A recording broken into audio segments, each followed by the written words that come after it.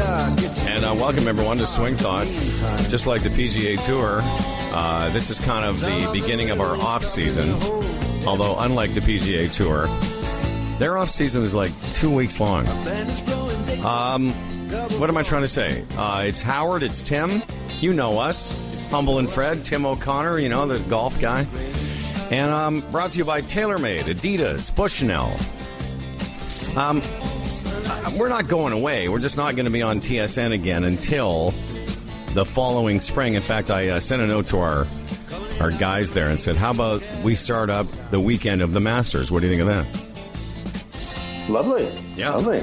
It's kind of when people in this great northern clime think about the golf season when it starts.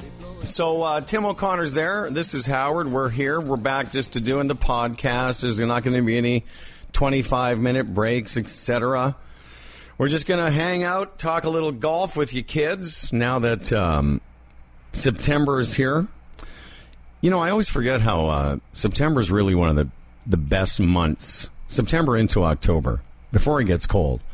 The best months to play golf in this country. Well, certainly in this part of the country. Oh, awesome. Yesterday I was with the golf team, the University of Guelph golf team, which I coach, at St. Thomas. Amazing golf course. And it was a beautiful day. Oh, there's a lot of times I was just sitting on a bench talking with our friend Mike Martz, and the sun was shining down. It was gorgeous. Yeah, I love that golf course. I played the Early Bird there, and that's a Stanley Thompson design. It's a very difficult golf course. But it is, absolutely. Even when you're playing it well, you get to the last, 15's okay, but 16 and 18 are just, I don't know that I've ever parred both of those in the same round.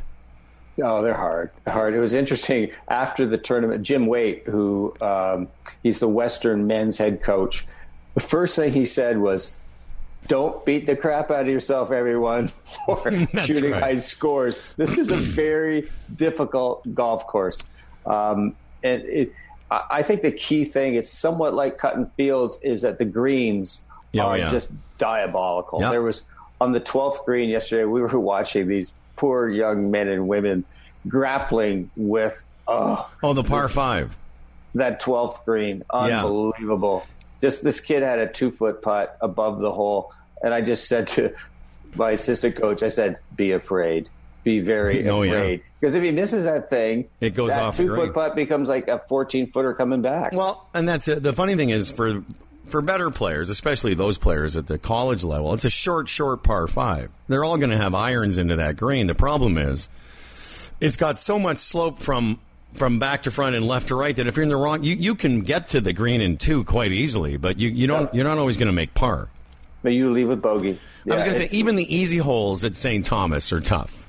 Yes. And then the tough holes are ridiculous. Like I said, I've had some decent rounds going there in the Early Bird, and then got to the last 3 holes and just, blown up. But welcome, everyone. It's September, and we thank our friends from TaylorMade. Great summer of some giveaways, Adidas, of course. Did you order any fall clothing? A couple pieces. I just finished ordering all kinds of stuff for the golf team, and they're all ecstatic about their Adidas togs. They love them. So, yeah. For you people who don't have access to this Zoom record, because I'm in my studio, Tim's in his house. I'm looking at Tim and his new his new glasses. It's quite something, really. I'm quite fetching. You're very fetching this morning, aren't you? Fetching, yeah. Well, it's really interesting. Instead of the usual deal of going to my standard, the lady who makes me look at the eye chart and then, gives me the prescription, and then I just go and talk to the ladies there and get new frames. I went to a woman who specializes in eyewear.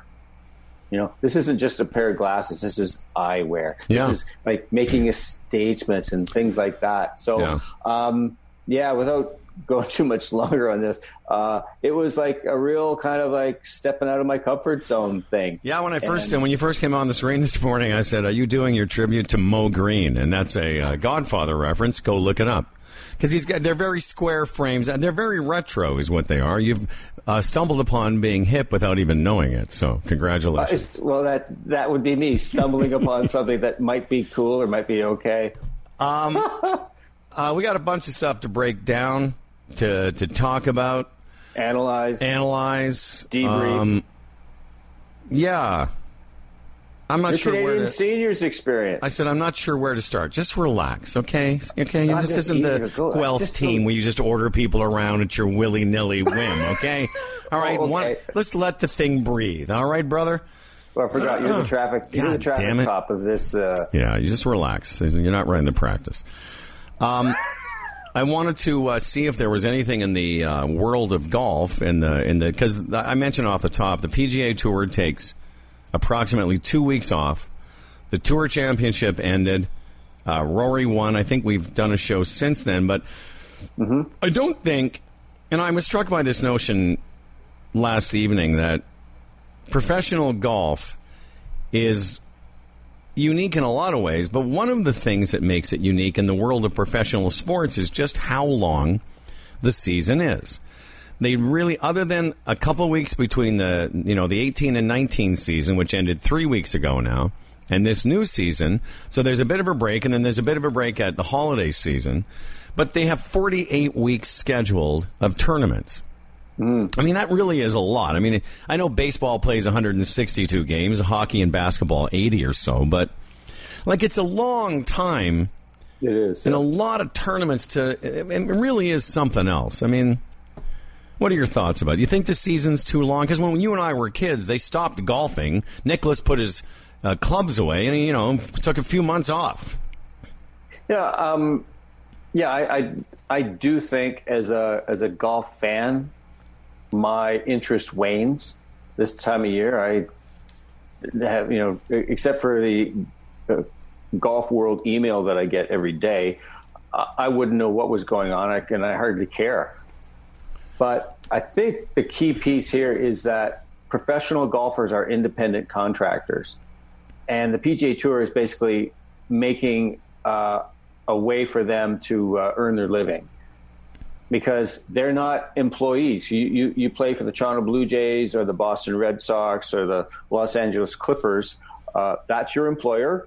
And they pay you to play, and you make your money from that. Yeah, you make money sponsorships. But in golf, the overwhelming majority of tour players, they need to make a living, and that's what the tour is doing. They work with them. They want them to provide as much opportunity for them to make money. And so I think it basically comes down to a business case. And it also keeps all of the other things happening. It allows the manufacturers a place to display their wares and their logos, the Golf Channel, all the other. So I think it's largely the business drives this great long schedule. Sandy and I really should have a talk, because you're just not that great at the yes and no, are you? Sandy's Tim's wife. Tim. That was a long answer you're inferring. Well, we understand what employer means. You didn't have to give that example. That was funny to me. But I thought it was interesting. It is. It was interesting. So I said it. The 126th player on the PGA Tour loses his job.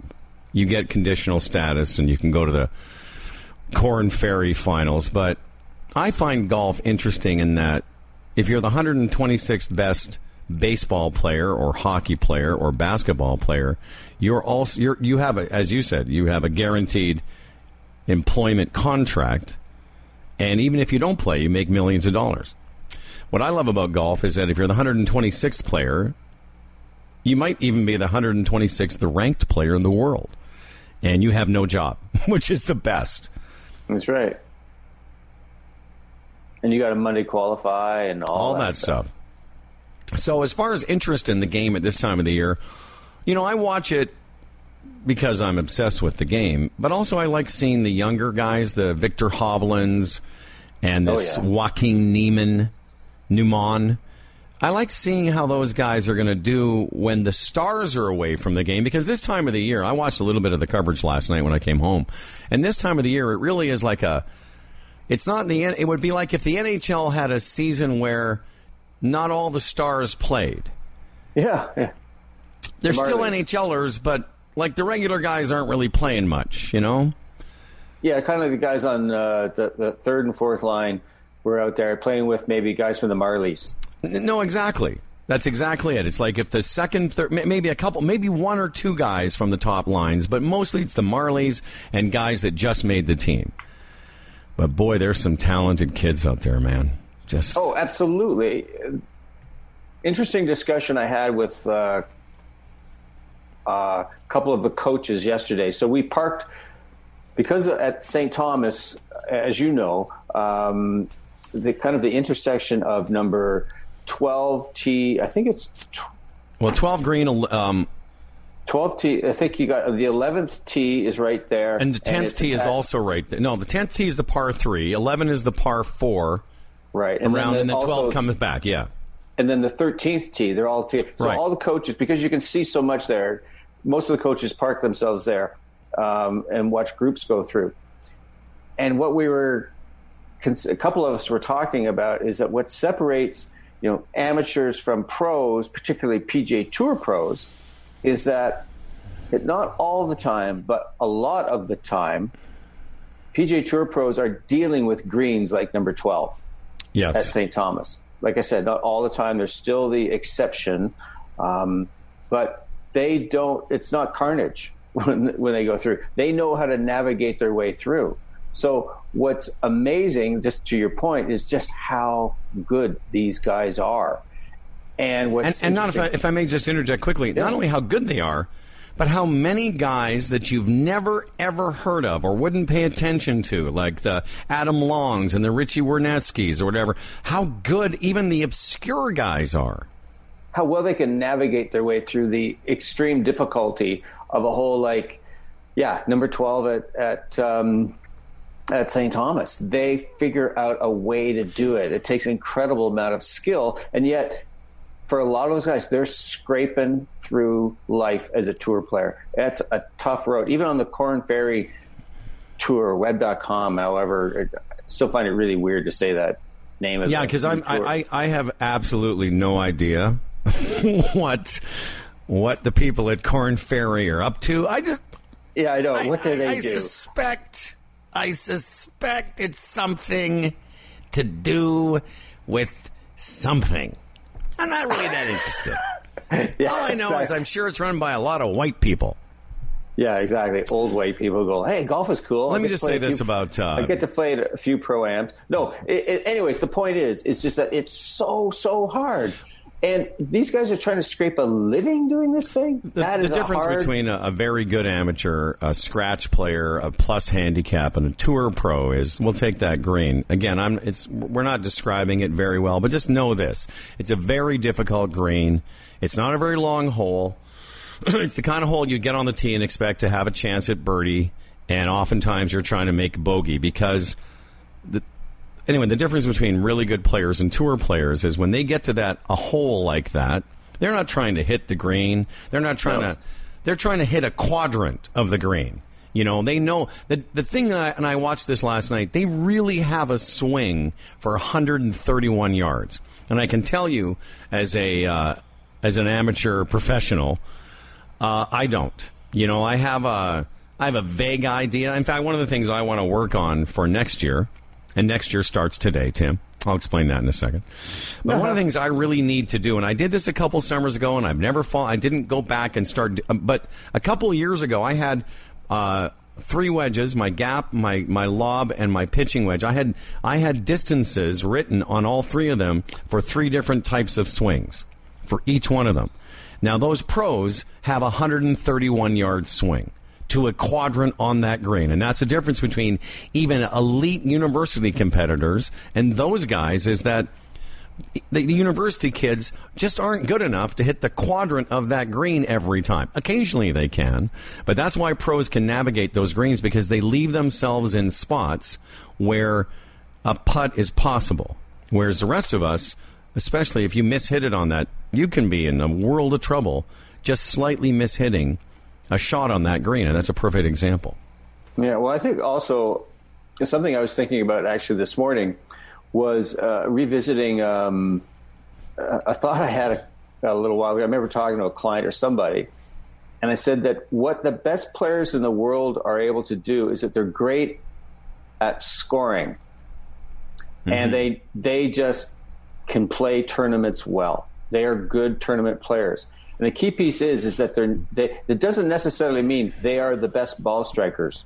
Generally, yeah, they're very good at hitting the little white ball, but they know how to score. They know how to deal with the ups and downs, the pressure of a tournament, how to prepare, how to deal with the things that, when things go wrong, how to not get too high when they go really well. Anyways, the point I want to get down to was that they make really good decisions. Mm-hmm. Just like you said, they just don't. What young players do, particularly, they get the rangefinder, they get the number, and it's like, okay, stock, whatever. They just pull the club, and they go, oh, that's how far it is to the pin. As opposed to, say, on 12, you cannot fire at that pin. You are best to be short and left. And you're better off in that hole to be off the green short and left than on the green long and right, or sure.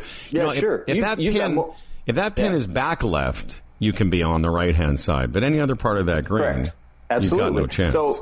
So players with a lot of experience draw on that skill of good decision making, generally from a state of kind of emotional neutrality, not to oh God, I do this, or oh God, I'm resigned to this or something, and they make really good decisions.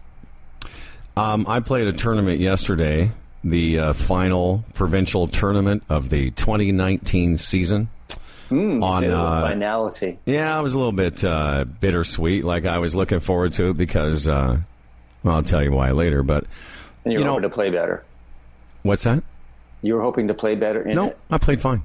No, okay. when it was over, I was kind of like, because it sort of bookends, ironically, it bookends the season for me. The very first event I played in was the Ontario Better Ball with our boy Charles. We qualified for it. He and I did a qualifier in the first week of May, and then I had sort of tore my rotator cuff and I couldn't play. Yeah. But so that's the beginning of the GAO sort of provincial golf season. And yesterday is the Senior Better Ball with my man Tim Southcott. And when it was finished, I was like, we played fine. It's funny. The reason I brought it up was I was just going to mention the greens. But I'll do a little debrief in a second. But the greens at Brampton, which is the course we played on, they're great greens every day. But for this event, they really get them rolling. And one of the things I wanted to remark on is in terms of tour players, and the reason you see them sink so many 8, 10, and 12 footers is precisely what we all said yesterday. When greens are rolling that smoothly and that fast, better players love it. I sank more putts yesterday in that medium range, and I had one in particular. As soon as I hit it, I knew it was in. It was 15 feet, but I could just tell it wasn't going to move. And and I said to Timmy, my buddy, I said, man, if we played here every day, you just would sink acres, because you'd start to get used to it. You start to It is weird because at first when you're on fast greens, it's unnerving. But when you sort of get into it, you realize a 30-footer, you only have to hit it like a 6-footer or an 8-footer. You know what I mean? And so you, instead of hitting it, you sort of stroke it. And, we putted nicely. I made 3 birdies and a few bogeys, and we finished, I think, 16th. We were even par. 5 under wins it. Actually went to a playoff, and we made 6 birdies between the two of us. We just made bogeys on the same fucking hole a couple of times, and it was just like, yeah. No, that's right. We're on. We can swear now, but yeah, it was like. Anyway, that was all about how much I would love to play greens like that every day. The St. Thomas greens are like that. I find St. Thomas greens, as you mentioned off the top, very diabolical. They're just tough. There's a lot of crowning and a lot of A lot of break in those putts.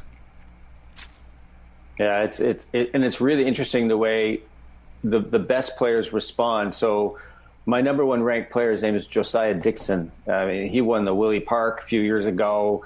He won the National College Championship, the Ontario College Championship, and now he's in university. But he had a very interesting play on 18. He was on the fringe, and he was on the right side of it. The pin's kind of back left, so it's on a big slope. Oh, it's a very tough green too.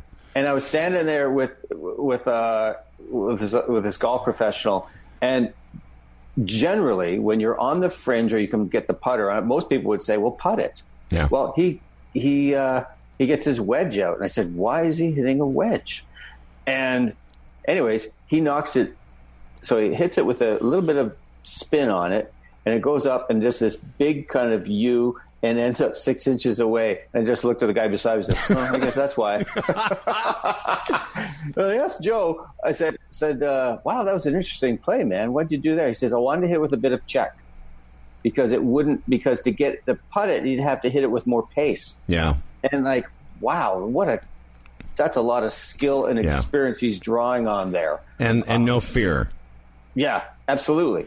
And, he's also a +3. So anyways, that's the type of stuff it takes to navigate your way through really tough courses. And that's why this game is so difficult. You have to draw on all this experience and creativity and different ways to do things, as opposed to just, here's the shot and I hit it. It doesn't mean you have to take all day to play it, but you do need to consider what you're doing. One last thing about fast greens, and I think people see this on television all the time. They see tour players, make a nice pitch, and the announcer will say, well, that's pretty good, and it's sort of 4 to 5 or 6 feet away. And it struck me once a while ago. I'm like, well, the reason they're not trying to hit, obviously they want to hit it to a foot, but they're fine with hitting it to 4 and 5 and 3 and 6 feet because they're like tap-ins on the PGA Tour. They really are. Maybe not a 6-footer, but their percentage of sinking, I think 6 feet and under, it's huge. It's 85 or 90% because it's like a tap-in. Right. Even yesterday I noticed that with some of the up and downs that I got, is that I wasn't, there's not so much pressure to get it close because that 3 and 4 feet isn't really, whereas, and I played a great golf course, Glencairn, but the night before, and again, Timmy and I were talking about this, short putts are harder because you have to hit them with more pace. Right. And, if you don't get it to 3 or 4 feet, it's a tough up and down because you're not making as many 6-footers. There's more variance in the agronomy, let's say. And then again, as I was watching some coverage last night when I came home, I'm like, yeah, those guys, they're trying to get it close, but they're cool if it's 4 feet because they know that those are just basically gimmies for them. Yep, absolutely. So, O'Connor's got, the Griffins. That's your fall focus. You guys, are you right in the middle of your schedule now? You have some tournaments? Yeah, we're first half, I guess. We've already played 3 tournaments. How'd you do at St. Thomas?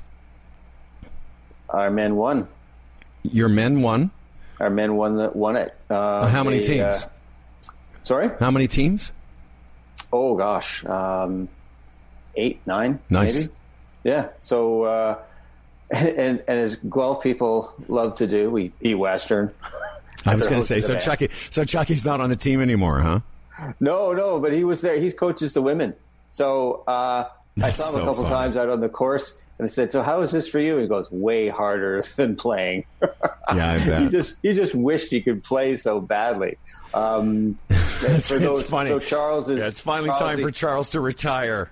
Yeah, well, he's like, yeah, exactly. Well, what is he, 32 years old? Yeah. But, there he is. He's, for those who may not know our good friend Charles Fitzsimmons, he's working on getting his PhD in sports psychology. It's starting to wind down, and he told us that he would just go out. He's the Canadian national individual champ, so that's a pretty good way to hang it up. But didn't he also win the Mid-Am as well this year? Or did he come second in the Mid-Am? I thought he won the Ontario Mid-Am. Yeah, he won the Ontario Mid-Am. He also won a tournament in Scotland. If you look him up, he's currently the 2,000th ranked amateur in the world, which is funny to me. Yeah, but no, anyways, it was good to see him. And why are we talking about him again? I forget. I was asking you who won yesterday, and you said you guys beat Western. Yeah, so we beat Western, and that was great. We beat them by 8 strokes. This is why. Actually, this is why we're old guys. You got to keep me on track here. But we've had a pretty good start to the season. We played 3 tournaments, and our record is we were second in our first tournament, tied for first in our second, and we won our third outright. Very good. So it's going really well. Well, as I say, my season ended yesterday. Tim and I finished, I just looked now, I think we were tied for 16th. We were even par, but we were one shot out of a top 10. Top 10 was 1 under. And as I say, the guys that went to a playoff were 5 under. That course must have been playing. That seems like higher scores for that kind of event, doesn't it? I'm looking right now. I was surprised how many teams played. I didn't realize there was that many teams, but there were 62. So there was some people finished in 62nd place. So there's a lot of people playing yesterday. And it's I don't know if you thought it would be lower? Yeah, it's always the same. I don't know. You say you got 2 guys going, and but 2 guys going, and it's not a scramble. Yeah, no, that's for sure. No, it's not a scramble. Although that's my new favorite thing to say on the tee. I've came up with that to break the ice on the tee. Maybe we can segue into the Canadian seniors, but that's now whenever we get on the tee, I go, so is this a scramble? Are we, what's the format? Is it scramble? Anyway, the old guys love that shit. Because everyone, how many times do you ever go to some company, hit and giggle event and go, it's a better ball? No, it's not. It's a scramble. So, I don't know. I've been playing in this thing for years. It's always 4 or 5 under, because it's you have to, like, we played well enough. I said, Tim and I, all of us make some bogeys. The guys we were playing with, all similar ability. Their team, again, both of them played nicely. Like, in my group yesterday, I don't think anyone shot, maybe one guy, but most of us were around 74, 5, or 6. Yeah. And the guys that won, they probably were a little lower. They just didn't make bogeys at the same time. It's the ultimate ham and egg event. Exactly. And it really isn't. And the thing is, we were good enough to shoot 5 under if we had just not made the bogeys that we did when we made them. Like, it's okay to make bogeys. As you know, you can't make a mistake. Okay, so that's the end of my GAO season. As I've mentioned several times during this broadcast, your partner is I will be even better probably, but I was the 27th ranked senior in Ontario. When it's over, I'll end up definitely in the top 25 or so because making the cut at the event I made the cut at a couple weeks ago will guarantee me another, chunk of points that will keep me or improve my position. So there's that. As I left Brampton yesterday, I turned onto the roadway and I said to myself, literally out loud, well, it's time to rebuild your golf swing again. No, I said, no, the 2020 season starts today. There you go. And, I know I don't want to maybe get into all of it now, but there's a lot of things I was happy with and proud of, and there were lots of learning. But, my handicap isn't any different. This time of the year, it's always the lowest it is during the season. I've had a good month or so of playing pretty good golf and pretty low scores, and so my handicap is kind of where it was at this time last fall. I'm like a 1.4 or 1.7, one of those. So I'm around the same. Which is amazingly good. But it's not any different than it was last year. Yeah. Had better results this year, and in that tournament we're talking about, it was the best I've ever done. The Canadian Seniors Championship, national championship. The best I've ever done in an event like that. The first time I've ever played all 4 days of a 4-day tournament. Yeah, that's great. And all that. I want to ask you a couple things. So yeah, I was going to say, why don't you do this? Why don't you ask me? You drive this. You ask me some questions about it, and I will tell you how it was for me. And I know you and I talked one day, which I loved. That's right. During the tournament. Yeah. Okay. Well, I wanted to just see was there a difference in heading into this, in terms of your level of not necessarily expectation, but the level of sort of excitement or, kind of like the nerves? What was going on for you as you headed into this? Or was it any different than your previous experiences in high-level provincial and national championships? And if there was a difference in your experience, what was it?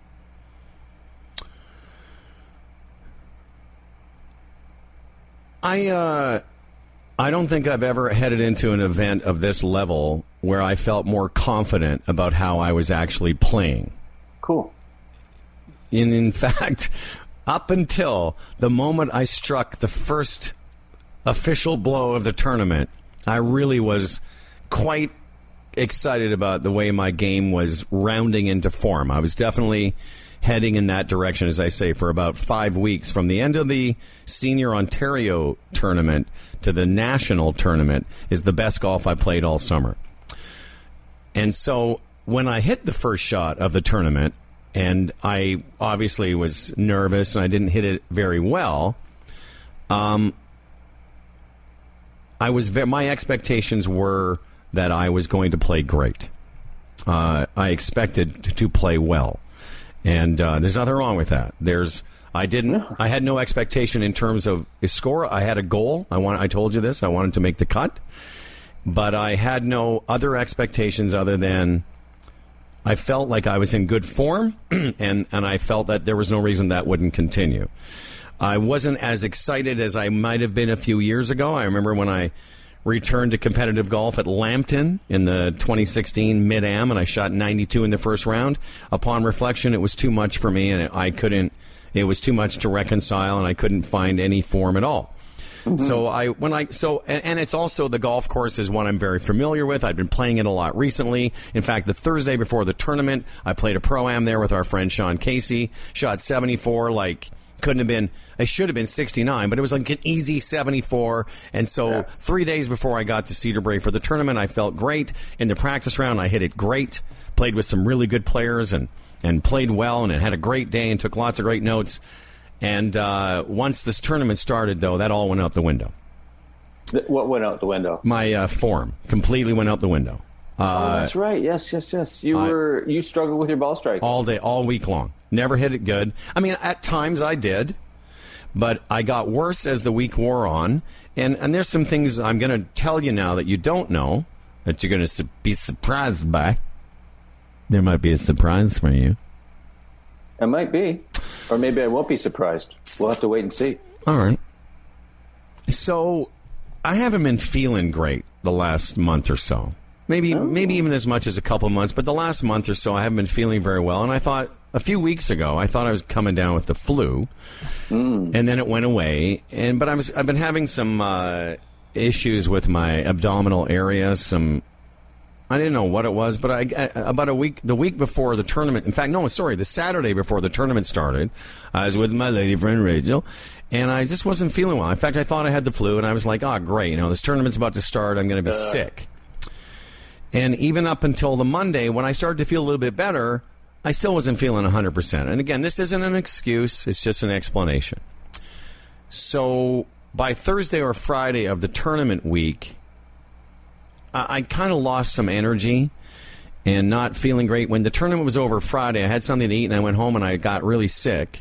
Oh. And then this long story, much shorter if I just tell you. By Saturday, I was in the hospital. I went to the hospital Saturday night. This is just last weekend. And I went to emergency because I really wasn't well. And I thought, I wasn't sure what it was, because I'd gone to my doctor, and he said, well, it might be your gallbladder. And it was just that kind of weird pain. Yeah.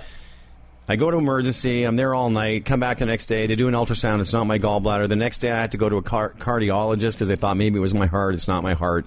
And tomorrow, I'm having a scope in my stomach because they're not sure what is going on. Like, it might be an ulcer. It could be gastro, whatever.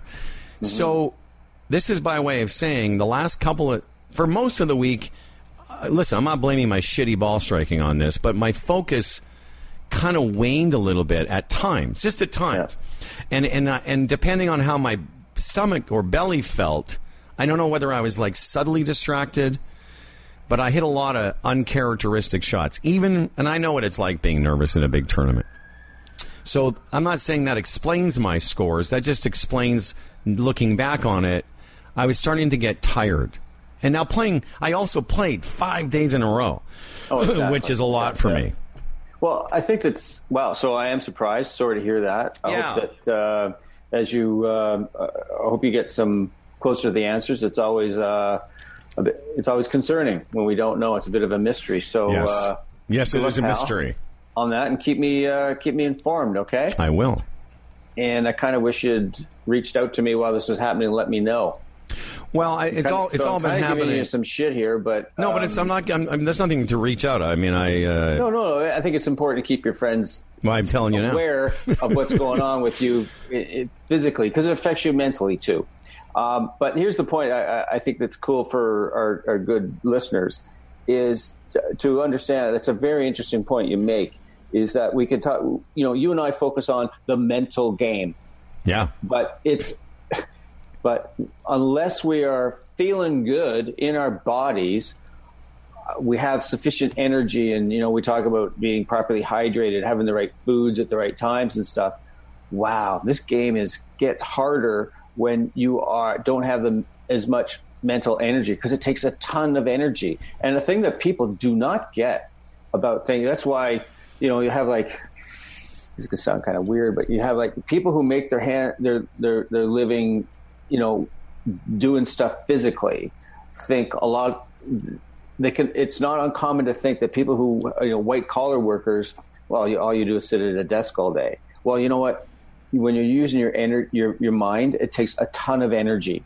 Your brain is your biggest organ in your body, and it drives. So if you don't have the physical resources to properly power your brain, it's hard to maintain your focus. And that's like, what's the best way to stay smart or sharpen your IQ? Get fit. Yeah. Because the more oxygen and blood you have going to your brain, the better you're going to be. So yeah, you're going to struggle when you're not feeling well. Well, and I can tell you that it didn't really put two and two together until, I was sitting in emergency on Saturday night. I'm like, because I really didn't have access very much through those 4 rounds. Right. Even on the range, I really couldn't quite find it, which was weird because I haven't been I tell you, I smugly felt, and golf just continually reminds us that you never own it. Yeah, don't get smug. You never own it. You just rent it for a while, because I can tell you, in August, I played some of the best golf I've played ever. Yeah. But not just ever, but every time I went to the golf course, it was just an assumption that I was going to play well. I felt like that. And I didn't have any illusions about, was I going to win this golf tournament? I just felt like I'm in a good place. Let me tell you about just quickly, the guys that won this golf tournament, the top 3 or 4 players in this golf tournament, all played tour golf. The guy that won it was not uncommon, is it? Well, the guy that won it, Ashley Chinner, Lars Melander, Gene Elliott is the guy that won it. At one point, he was 9 under. I don't have 9 under through 2 rounds in me. I just don't. And you know what? Sorry, I may never get there, but I mean, I could shoot under par 1 round, and I thought about it after. If I had just played the way I'd been playing and shot 73, 4, and 5 every day, I would have been in the top 20, which is kind of where I thought if I did play my normal game or my good game or when my ability would put me in that spot. I finished, I'll tell you, I finished 67th out of 70 guys that made the cut. A couple guys quit.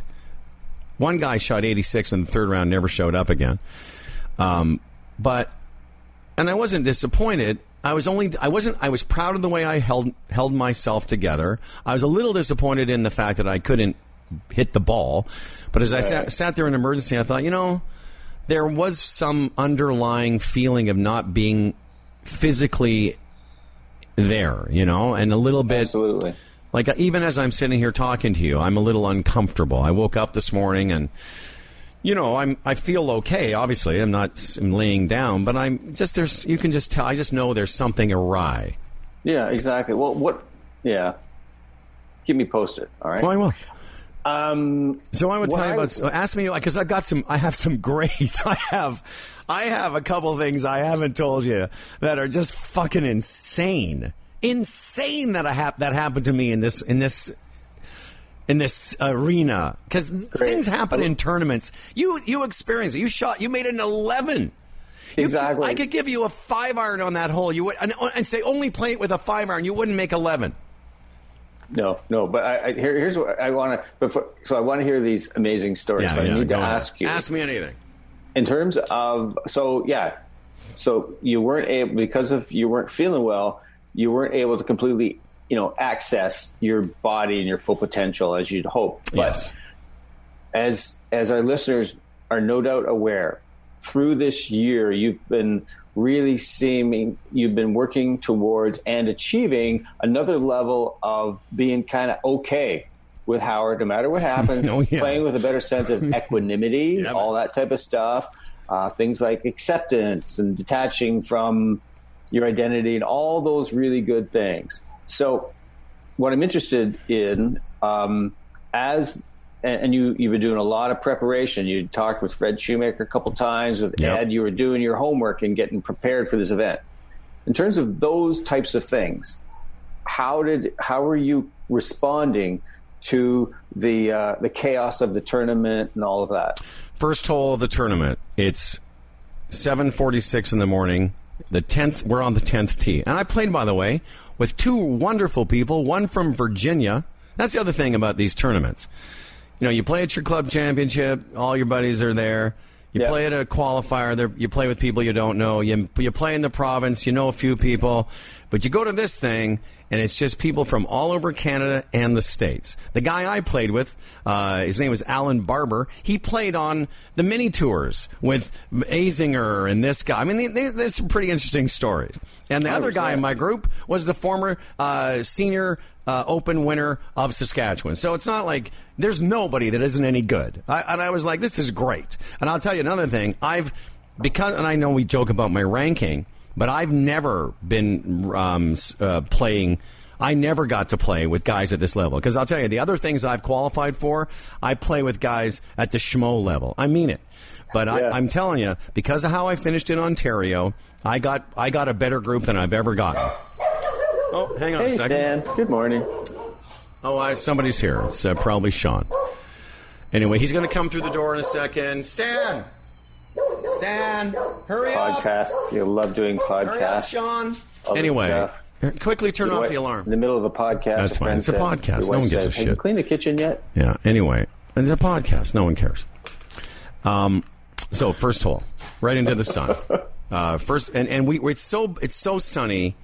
No one can see anybody. We have all the people, all the officials, all that stuff. And I got to tell you, when they announce your name, it's pretty exciting. But again, even that didn't freak me out. I'm like, I've done this before. I've played this hole, and I know this. I know what this feels like. In fact, you'd be proud of me. I got over the ball, didn't feel right, in front of all these people, and stepped away and went, well, we're going to start again. And I did that. I started all over again. Literally everything went up, did my practice swings, all that. And I thought, okay, that's good. And then I hit it. And I thought I hit it well. I actually, that moment, that instant feeling of I've hit that well, but nobody can see the ball. Nobody. So we go out, and there's two balls in the fairway. We all hit around the same club, hybrids or whatever it was, 220 yards. We see their balls, but the what do they call the spotters? They don't know where my ball is. And I'm like, oh, here I am, the very first shot of this tournament. I'm going to have to go back to that tee and hit another one. But I'm like, okay, I'm starting to get mentally prepared for that when one of the players drives about 40 yards back and sees my ball, I had hit a tree on the right and dropped straight down, but no one had seen it. So I'm like, hey, thanks for that. But now I'm like 195 yards from the green. I can still hit the green, but I'm just trying to hit it up somewhere near the green, and I fat it. I hit it about 120 yards. Okay, I've hit two shots, and I'm 60 yards from the green. But this is to your question about responding and reacting. So again, I'm Well, here I am, the Canadian tournament. I'm literally I've been playing for 7 minutes. And I get over my shot. It's about 45 or 50 yards from the green. I thought I picked a spot on the green. I'm like, I'm going to hit it there. If I hit it 10 or 15 feet, great, but I want to keep it below the hole. And don't you know, it goes in. Yeah, I dunk it. And I got to tell you, that freaked me out more than almost losing my fucking ball. I can't tell you. Like you want to talk about your body starting to go. I'm like, exactly. Because these guys are all high fiving me, and I'm like, what the hell just happened? That never happens to me. Oh, that's beautiful. Like I didn't know what to do because I'm like, first hole I usually make a bogey. You know, if anything. Now you lead the tournament. Wait. So I go par. I go birdie, par. I birdie the fourth hole. Hit a good shot in about 4 feet. And then I finished that round, and I've got half a dozen friends of mine screen capping me leading the tournament. Because so I'm 2 under through 4, and I'm the leader of the Canadian senior amateur. So that was kind of a cool moment. Oh, that's fun. So I shot 76 in the first round. The 2 other guys in my group also shot 76 and 74. And I felt good. You know, I didn't hit it great, but I didn't hit it bad. Yeah, you're saying, I think your ball striking wasn't that great, but you're getting up and down from everywhere? It was good. Yeah. Ball striking was medium that day. Good enough that my only mistakes were bogeys. I never had any doubles. I was never in danger of making any worse than a bogey. Right. So I was pretty confident. So if you want to pop in, I'm just going to tell you there's 2 more things, and then you can. So on the second day, great. I don't have to take a cart for this ride, do I? No, this is a good one though. So the next day we start on 1, and and again I'm not feeling great, but I'm hitting it okay. And on the first 9 holes of the second round, when I know the cut is there, and I know that I'm well within it, you know, and it's hard not to think about it. But I acknowledge that my brain went there a few times and went, okay, that's fine, but that's not totally normal. It's not going to help me now. Right. And we tee off, and we all hit good drives. And for reasons that I can't explain, I make a triple bogey on the first hole from 124 yards from the green. And then the next hole is a par 3, so I go triple bogey 7, hit my tee shot on the par 3 to 8 feet, and make it 2. I play the next 7 holes 2 under par. And now I come to the 9th hole at Cedar Brae, which is 295 yards, where basically it's just like tee off with a 5-iron or 6-iron, then hit a wedge onto the green. It's a 90-degree dogleg. And at that point, I leave the 8th green, and I'm like, this is where I fucked up. I went, oh, man, this is cool. I started off with a triple, but I'm only 1 over par. That's what I said. Aren't I good? Aren't I good? Aren't I something special? I got it all together. I figured this shit out. Yeah, I've mastered this unmasterable game. So I hit my 5-iron. Really now there's a water hazard to the left of you, and there's trees to the right. But I'm hitting a 5-iron. I hit my 5-iron. I would have been better off hitting it in the water because I could have dropped, made a 1-stroke penalty, got on the green and made bogey. But I block it, hits a cart path, and it goes in the trees, and I make a quadruple bogey 8. The dreaded cart path bounce. So I start with this 777 on the 1. Make a quad 9, quad 8 on the 9, and I still shoot 40 on the front 9. So I'm like, all right, here we go. This is the last part of this story. Play 10, 11. I'm in the fairway on the 12th hole. We're waiting for the group ahead of us. We're all just kind of chilling out. You know, I've just played what I think is a great 9 holes. You know, I was 7 over on 2 holes, and I'm 2 under for the rest. And I'm sitting there, and I do this thing just to keep my arms kind of loose. I just twirl my club. You know, you sort of, but like over and under, right? I'm just sitting there looking. I'm 162 yards from the green. I'm waiting to hit my 7-iron. Nice little cut in there, no problem. Twirl away, I say. Twirl away. And then I twirl, and I'm not noticing, and my club hits the ball about 15 yards in front of me. And I just go, I kind of go like this. I'm like, inside my brain, I make this noise. I do. I go. And I look at the guy who used to play tour golf, and he's looking at me. He's got his hands up like this, like, what the fuck did you just do? And I go, what do I do now? He goes, well, you got to put it back where it was, and yes, blah, blah, exactly. blah. Yeah, because it was unintentional. Yes, but, Tim. Yes, but? None of us are sure what I do. So there's rules officials everywhere, but just not on this hole. So on your card it says if you have a question, you can call this number. So I call the Golf Canada guy on site. He says blah blah blah. Did you get the ball? Did you put it back? I'll go yeah. He goes 1-stroke penalty. Really? Yeah. Because if you on the tee or on the green, if your ball moves, you didn't cause it to move, or you did or didn't, it doesn't matter. You can put it back. But on the fairway, you can put it back with a 1-stroke penalty.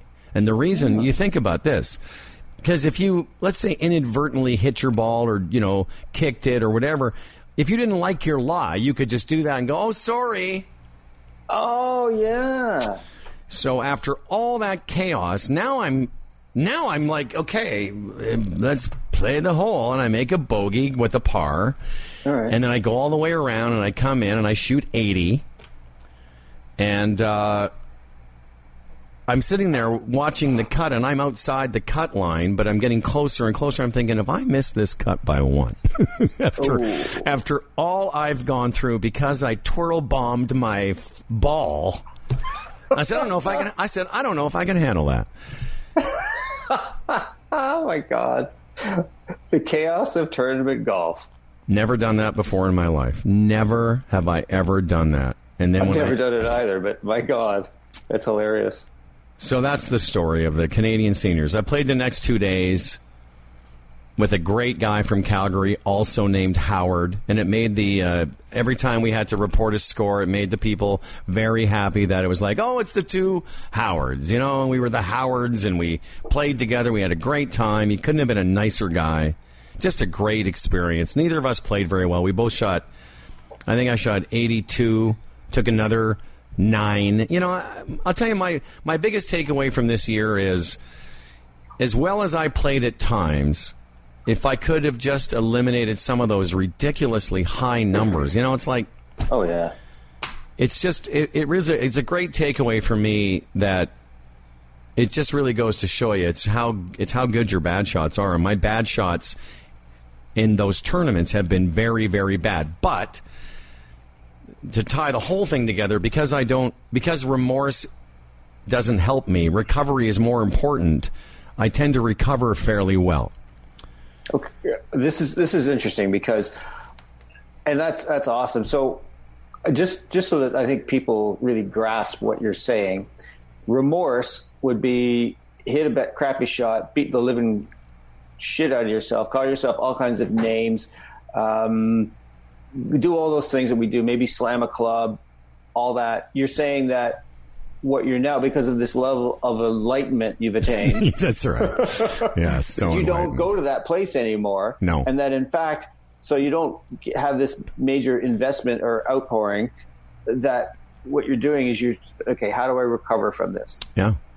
Okay, cool. I had to hit that shot after talking to a guy on the phone telling me you're about to get a 1-stroke penalty. I still had the same 162 yards to the green. I still wanted to make the best swing I could, and I was really proud of that moment. I've just been told your little silly mistake there cost you a stroke, and I remember I've tripled and quad and chaos, and I was really proud of the swing I made. It was one of the best swings I made all day. I hit it to like 15 feet. I had a chance to save my par, which would have been a birdie for par, and I went on to play the rest of the round. I had another moment on the third day is the day I had the worst swing. And I start off par, bogey, double. And then on the fourth hole I played that day, I hit 3 balls off the tee. It's a par 5, and I hit one off the tee. We're never going to find it. I hit 3 off the tee. We heard it hit a tree and then bounce into the hazard. Weren't sure where it was. Then I hit 5 off the tee. It hit a tree and went onto the fairway. Now, as I drove across the bridge to see what I was going to see, I was really thinking that I was laying 5 in the fairway and I could make $1 million. And this lovely woman who is one of our rules officials from Ontario who knows me, she drove across I didn't see her, but she drove right to see me. She said, Howard, That second ball you hit crossed here. You don't have to go back. You're now in play here, so I got to drop. Oh, cool. So I got to penalize 4, hitting 5 from there, and made 9. But I can tell you that was a moment I haven't had before, where on the next tee box, I had to say to my friend Howard from Calgary, I said, I'm just going to need a minute here because I'm really not sure what I'm going to do. I was 7 over par at that point. 7 over par after 4 holes. And I still had 14 holes to play. And I can tell you, I didn't know what to do. I had to take a second to go because my swing had left me, and I was in a bit of a shock. And I just thought the best thing to do is don't hit right away. So he teed off. This is really good. He teed off, and I was, whatever it was, I felt enough experience to say to him, if you don't mind, I'm just going to take a minute. And I thought about what kind of swing I was going to need to hit the fairway on. I mean, it's and the thing is, it's the toughest hole on the back 9. It's a 440-yard par 4 with trees on either side, and I can't hit the ball at this point. But I just said, I'll need a minute. Give me a second. And I walked away, and I thought, okay, what could I do? What do I need to do to get this next shot? Forget the rest of this. Part of what's freaked me out is I thought, man, I don't know what I'm going to do. How am I going to get? I mean, I had all these thoughts like I'm 7 over now. I could shoot 100. I mean, I couldn't find the face of the club. And so I just pondered for a minute or two, however long it was. I took some practice swings, and I was like, okay, maybe if I just held the face open and aimed at the trees or something. Well, this is a rather long way of answering my question about what's the difference between remorse and recovery. Yeah. What you're talking about, is how you allowed yourself to recover, and you took the action necessary to do it. That's really good. And this is interesting because a topic of conversation with a number of players I've had recently, including one of my players in the van on the way home from St. Thomas yesterday, is like, when it starts to go sideways on you, how do you recover? And to me, it's doing a lot of what you're talking about. Is that how do we kind of recalibrate? How do we recover? How do we kind of get the ship back on course? And it has nothing to do with oh yeah, I need to do something mechanically. I need to do something with my technique. Sometimes it can be a little bit, but I think that it's more about how do we ground ourselves, how do we center and find something that's going to work. And what I'm going to throw at you is maybe what you're talking about, that holding an open face. I was reading Golf Digest this week, and there's a new editor, I forget who it is, but they're asking him, what's your go-to shot? And he says that, he doesn't really have a stinger or anything like this. And this guy's a plus handicap. He says that when he really loses it, he aims right and pulls it. And I went, well, that's cool. Yeah. Because most, if you're a player of, you've played a lot, pulling a shot isn't that hard. No, we all do it. Yeah, you just spin your hips open and then you can do it. Yeah, and or you just come over the top with your arms or something, and so you can kind of know where it's going. And I thought that's interesting. So is that kind of what you're talking about? Yes and no. But whether what the important thing for me, and I don't know other people listening, when you're playing and it starts to go sideways, what I used to do and what most people do is I would have rushed to the tee and hit it quickly to try and start to make up for the fact I just made a 9. But what I did is the opposite. I sort of announced to my playing partner that I was going to take a second here. There's no one behind us, and there was no one in front of us. And I don't know how long I waited, but I went to hit it once or twice and went, no, I literally did that. Before I did I went to hit like it was my turn. Obviously, I was going second. And then I stopped because I'm like, I'm not ready to hit this. And I muddled something out about 235, bunted down the right-hand side. I had a long second shot to the green.